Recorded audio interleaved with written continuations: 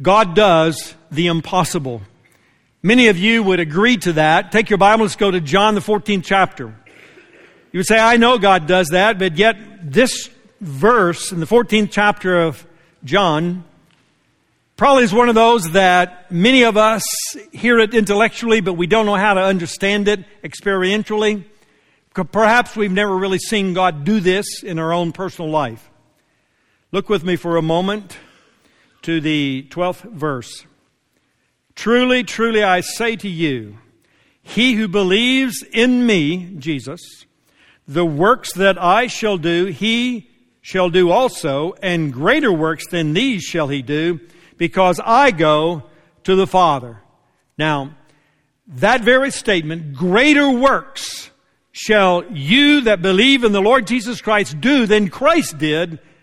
Man, that seems like an impossibility. As I was thinking about that, it made me think about going back many years, and let's see if you remember this series.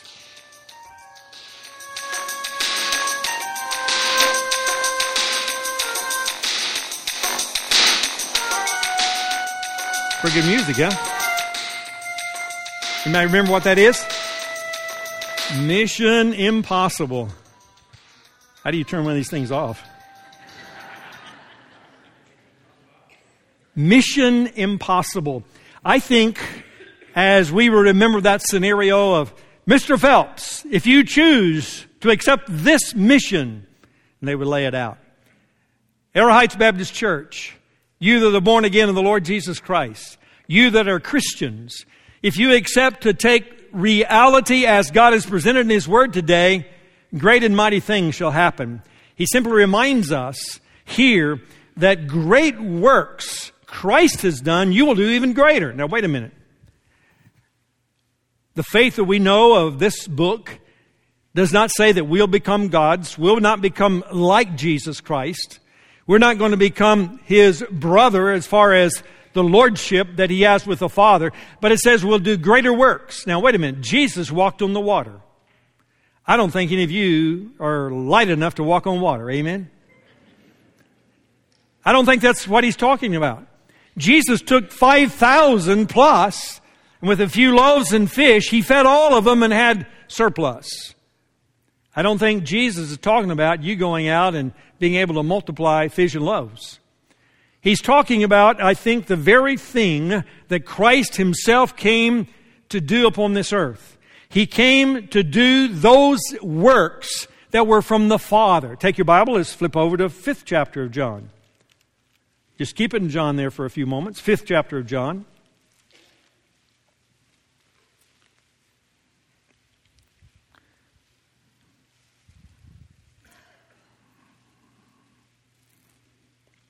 Look at verse 19. Jesus therefore answered and was saying to them, Truly, truly, I say to you, the Son can do nothing of Himself unless it is something He sees the Father doing. For whatever the Father does, these things the Son also does in like manner. One of the things that Jesus was very, very explicit in was that He did only that which was revealed by the Father to Him. So He did the will of the Father. Look at verse 20. For the Father loves the Son and shows Him all things that He Himself is doing. And greater works than these will He show Him, that you may marvel. For just as the Father raises the dead and gives them life, even so the Son also gives life to whom He wishes. Now, He is saying very clearly that which God has the capacity to do, the Son will do also. And He's simply saying, I'm going to do those great things of God that you may marvel, that you may know who I am. Go to verse 24. Truly, truly, I say to you, he who hears my word and believes Him who sent me has eternal life and does not come into judgment, but has passed out of death into life. Truly, truly, I say to you, an hour is coming, and now is, when the dead shall hear the voice of the Son of God, and those who hear shall live. Now, I think it is very, very clear in this section of Scripture that He was talking about the very purpose and reason that Jesus Christ came to the earth was to do the work of the Father. The work of the Father is to redeem sinful man to a proper relationship with Him. A holy God extending himself to sinful man and saying, through the Lord Jesus Christ, you're going to be brought into the family of God. You're going to become that recipient of God's grace in your life. Now, back to John 4:14 there, when he's talking about various things, he said the primary task of Jesus was not to just simply do miracles, but to do the will of the Father. Let me just read 4:34. Listen to the words of the Lord. Jesus said, my food is to do the will of him who sent me and to accomplish his work. The work of God through Jesus was that you and I and all mankind could have our sins forgiven and that we might be brought into a relationship with God so that eternal life was a guarantee from God. Eternal with him forever and ever. Now, the primary work of Jesus, now listen closely, was to seek that which is lost, was to redeem that which was in the pit of destruction itself. And so it's very, very important for us to understand the greater works that we are to do is not focused on miracles and signs. Now, I'm not saying God will not choose in his divine timetable to do those. God does many of those at times to begin to have people marvel at his power, but it's for the primary purpose that they might be redeemed. So the greater work is that you and I might be a part of this great redemption plan that God has given to each one of us. Now, think about it for a moment. How can we do greater work than Christ did in redemption? I don't think it's a reference to the quality of salvation. We cannot add anything to the work of Christ. You cannot add one iota to the plan of redemption. It is not Jesus, yes, as the great man, the great prophet, the great Savior, whatever, and then add something else to it like works or something. He said, it is Christ alone that God has given us unto salvation, that we might have a new life in Christ Jesus himself. Now, so it's not about a quality. We can't add anything to the death on the cross. But it is certainly about the quantity. Jesus said, I give you the Holy Spirit. It is expedient that I leave so my Spirit might come. Think about it. In one day, on the day of Pentecost, more people were saved in the 3 years that had preceded that Jesus walked the earth. In one day. It began to explode into all the regions. It was the work of the Holy Spirit in their life. So what is he saying to us? He said, we've got to get a vision for an expanded program. We've got to see that God is up to great things to expand his kingdom. That expanded program is simply reminding us that the work of redemption is not finished. He says unto us, I have given unto you the ministry of reconciliation. You, the born again. Unto you I've given the gospel. That gospel is so that God can continue to do that which is impossible with man. Redeem one's soul. Redeem one's spirit. Make my spirit able to mesh with God's spirit as I glorify him. So it's very, very important that we understand that the Lord is saying unto us that there is a time in which we must come again and again to understand that he wants us to be involved in kingdom work in a very, very special way. John 4, listen to him as he continues, John 4:35. Do not say, there are yet 4 months and then comes the harvest. Behold, I say unto you, lift up your eyes and look on the fields, that they are white for harvest. Already he who reaps is receiving wages and is gathering fruit for eternal life, that he who sows and he who reaps may rejoice together. For in this case, the saving is true. One sows and the other reaps. I sent you to reap for that which you have not labored. Others have labored and you have entered into their labor. Now, the Lord is very, very clear as he's reminding us in these sections of Scripture that we are to be a part of awakening people to the reality of Jesus Christ. We need another great awakening.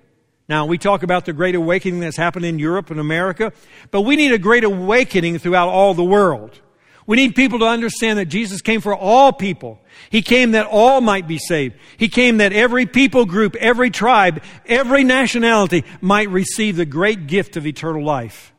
that they might be forgiven of their sins, and that they could enter into this divine personal relationship with God Himself through the Lord Jesus Christ. Now, that which began in the earthly body of Christ is to be continued in the spiritual body of Christ. You and I are the spiritual body of Christ. We are to be those who proclaim the good news unto all the world. We are to be those that proclaim the gospel, the life, the death, the resurrection of Christ Himself. It's very, very important, I think, to understand that if we're going to expand the kingdom, expand the program of God, then we're going to have to pay a very expected price. What does we mean by an expected price? It means that you can't live a life of leisure. You can't live a life of no sacrifice. Sacrifice is required in the Christian's life as we listen to God and serve in obedience. It's not a sacrifice physically, as far as giving of one's life. It is a sacrifice that says, I totally, absolutely surrender unto you, Lord Jesus. Now, when we develop a mindset as a believer, and that mindset simply says, it's not my job to be concerned about lost people. In my community, in the world, especially somebody that's of a different background or tribe or nationality, when we have that kind of mindset, we have just disproved the very thing that God is saying, that we are to be about a greater work than even Christ was. That means we are to be about kingdom work of redemption in the lives of individuals. Now, when our mind thinks, I just need to live my life as a Christian, I just need to live in such a way that people will see Christ alive in me, and they'll know that Christ is real. Here's what's missing in that philosophy. There's no intentionality of sharing the gospel. Intentionality means that we purposefully in our heart recognize that without the sharing of the gospel, there will be no repentance. It takes those who preach the gospel, those who share the gospel, those who are able to lay it before mankind. Lost people do not know the claims of Christ. And so it's very, very important that we simply come back and say, all right, Lord, I'm going to understand that a price is required of me to expand the kingdom of God. That price is absolute surrender. You know, we sang a song a while ago, I surrender all. Is that really true with us as Christians? Think about it for a moment. I surrender all, Lord. I've surrendered my monetary means. I've surrendered my family. I've surrendered my home. I've surrendered my intellect. I've surrendered my physical abilities. I've surrendered everything absolutely to you, Lord. I'm not sure that's really the case in a lot of Christians' life today. You know, I mentioned once before, it's sort of like we're going to surrender it all, but we're going to keep that closet locked and keep God out of that arena of our life. God says absolute surrender is the price He demands of us. Why? Because you are a key element in God expanding His kingdom today. He says, let this be. Take your Bible and go to Romans, the 10th chapter. Romans 10. Look at verse 13. Well, let's just begin in verse 8. What does it say? The word is near you, in your mouth and in your heart. That is the word of faith which we are preaching. In other words, God says that I will help your heart have faith to trust me. I want to reveal myself to you, and I'm at work in your life. You're not in this alone. Verse 9, that if you confess with your mouth Jesus as Lord and believe in your heart that God raised Him from the dead, you shall be saved. For with the heart man believes, resulting in righteousness, and with the mouth he confesses, resulting in salvation. For the Scripture says, whoever believes in Him will not be disappointed. For there is no distinction between Jew and Greek, for the same Lord is Lord of all, abounding in riches for all who call upon Him. Whoever will call upon the name of the Lord will be saved. Now, that's the premise of why you and I need to have the absolute surrender in our life to say, okay, Lord, I'm going to be a bearer of the good news wherever you send me. My family reunions, I'll bear the good news of Christ. My community in which I live, my business in which I work, I'll be bearers of that good news. I'll be willing to go where you would have me go, across the oceans, across the sea, that we might bear the good news of the Lord Jesus Christ. A lot of Japanese were swept into eternity this week, as you know. 250,000 plus, maybe, who knows. Multitudes of those knew the Lord Jesus Christ because people shared the gospel and they responded. Multitudes did not know Christ, rejecting Him, destined for hell itself and the punishment of God. So it's very, very important that you and I understand that you and I, this church, can make a difference as we trust God to do the impossible. Now, sometimes we have a mindset, I'm not going to invest financially that the kingdom might be broadened. You know, we've challenged you to come up and let's pay off our worship center debt. What's the reason for that? Well, we can pay it off in 2 years, but if we pay it off right now, that frees up $100,000 we can invest in kingdom ministry, that we can some way make a difference in ministry that does not have to go in paying off the worship center. It gives you that opportunity individually to participate where many that have gone before you participated, that we can do those kinds of things. But you see, the thing God is saying is that it's always important for us to know a price must be paid in our lives.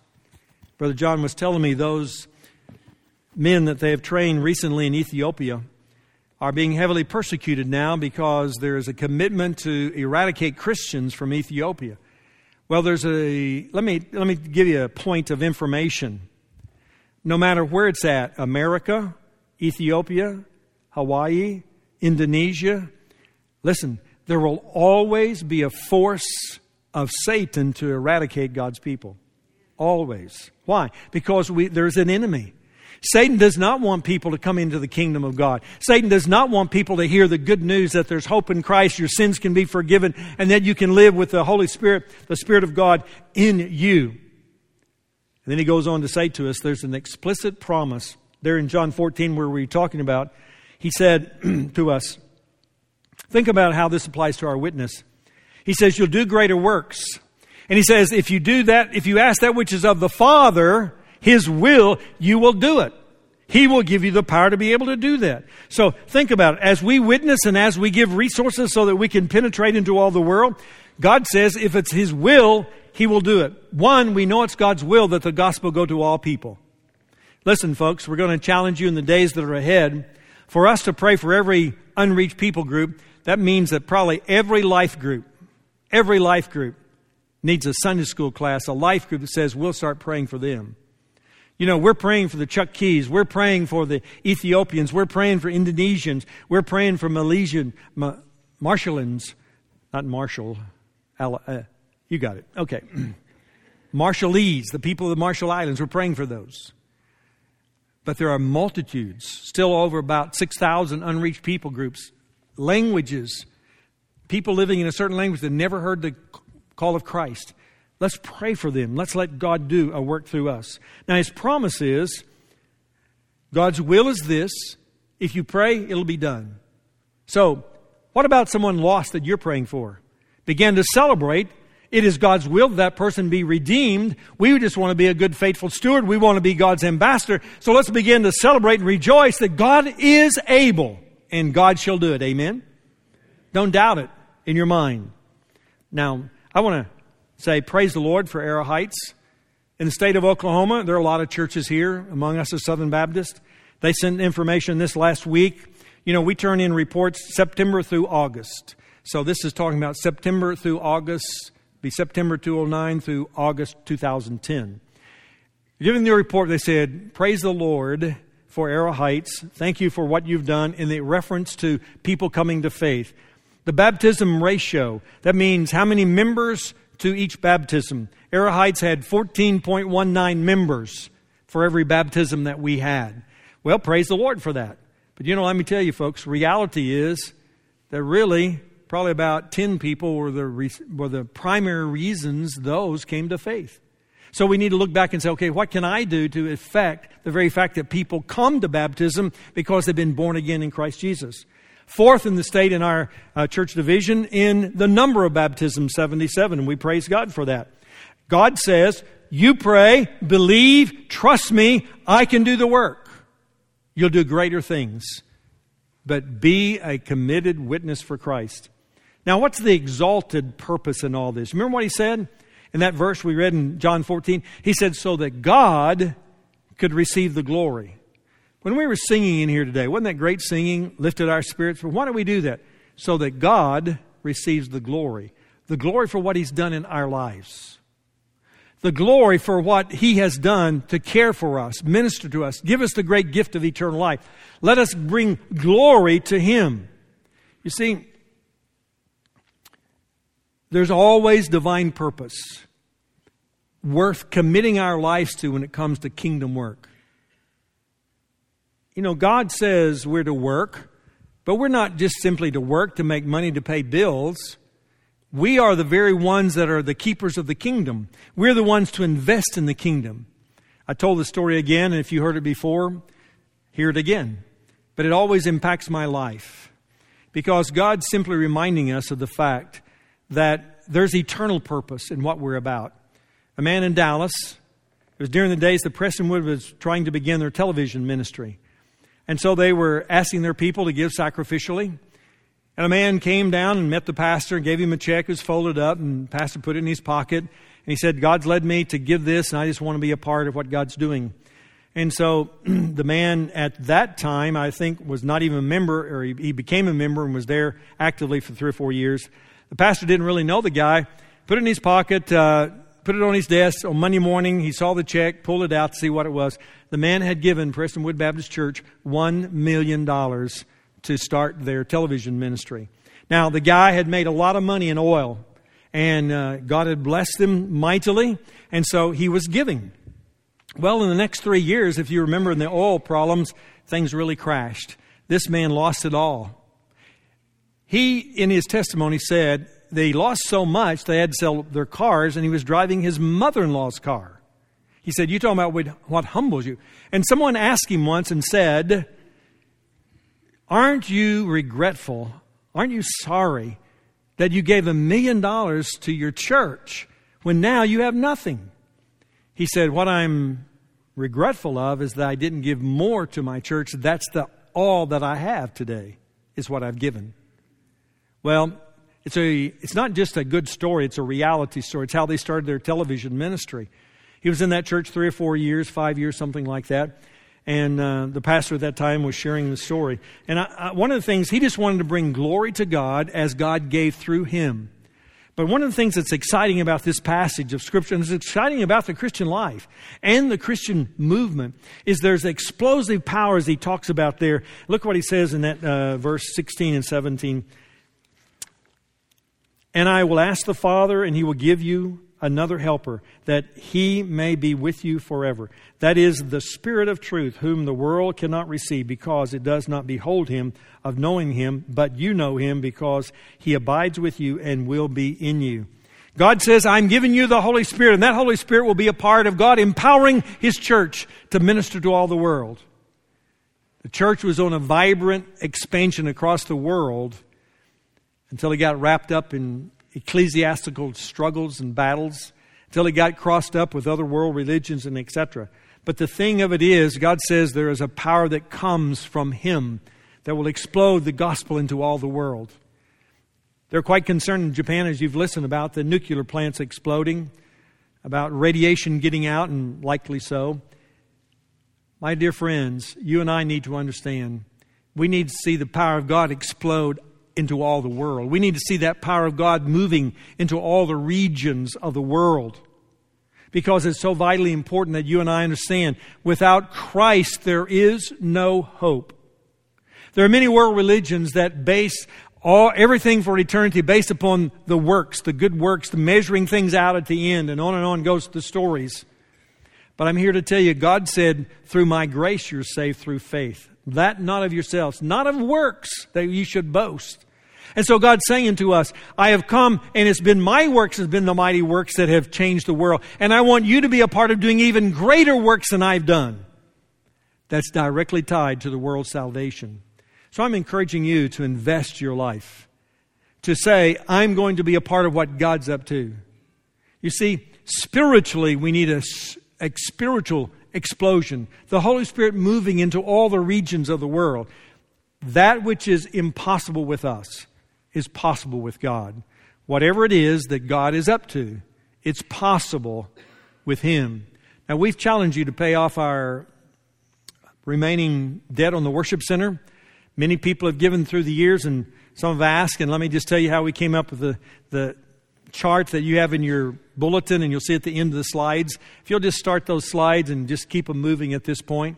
One of the things, how did we come with that 288? Well, we have nearly 600 giving units. That might be children giving, whatever, in our church.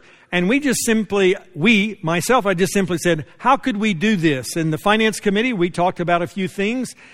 And we simply said, this is one of the ways that we'll be able to do it. And you'll see that at the end.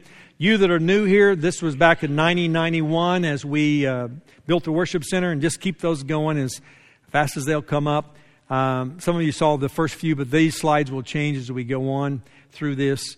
But it talks about our ministry here in this fellowship. We had a lot of wonderful revivals, children's ministry, baptisms, weddings. That was last week, I think. On and on, how God's blessed us as a church. And folks, I'm grateful for this worship center, and I praise God for it. But the worship center is not the end in itself. We're going to pay it off that we might have kingdom money to be put in other places that we can share the gospel of the Lord Jesus Christ. I know of many places today that have great worship centers, but they're empty. They're empty because the people lost sight of that they were the ambassador. They were the one to keep those things rolling. And so that chart that you saw flash up there, you have in your bulletin, we're not saying that's what you ought to give. We're just simply saying it gives you an idea that it's realistic that we could do it, but it's impossible with us in our logic, and it'll need to come truly from the Holy Spirit speaking to each one of us in our lives. So, debt reduction, yes, it can happen. How are we going to do it? That next slide says pray, prepare, and participate. Pray what God will have you to do in reference to this. In obedience, we can do it. But it must be under the Lord's leadership as we prepare ourselves for kingdom expansion. Folks, I've told you before, we don't know what God's up to. We're just walking in faith and trusting Him.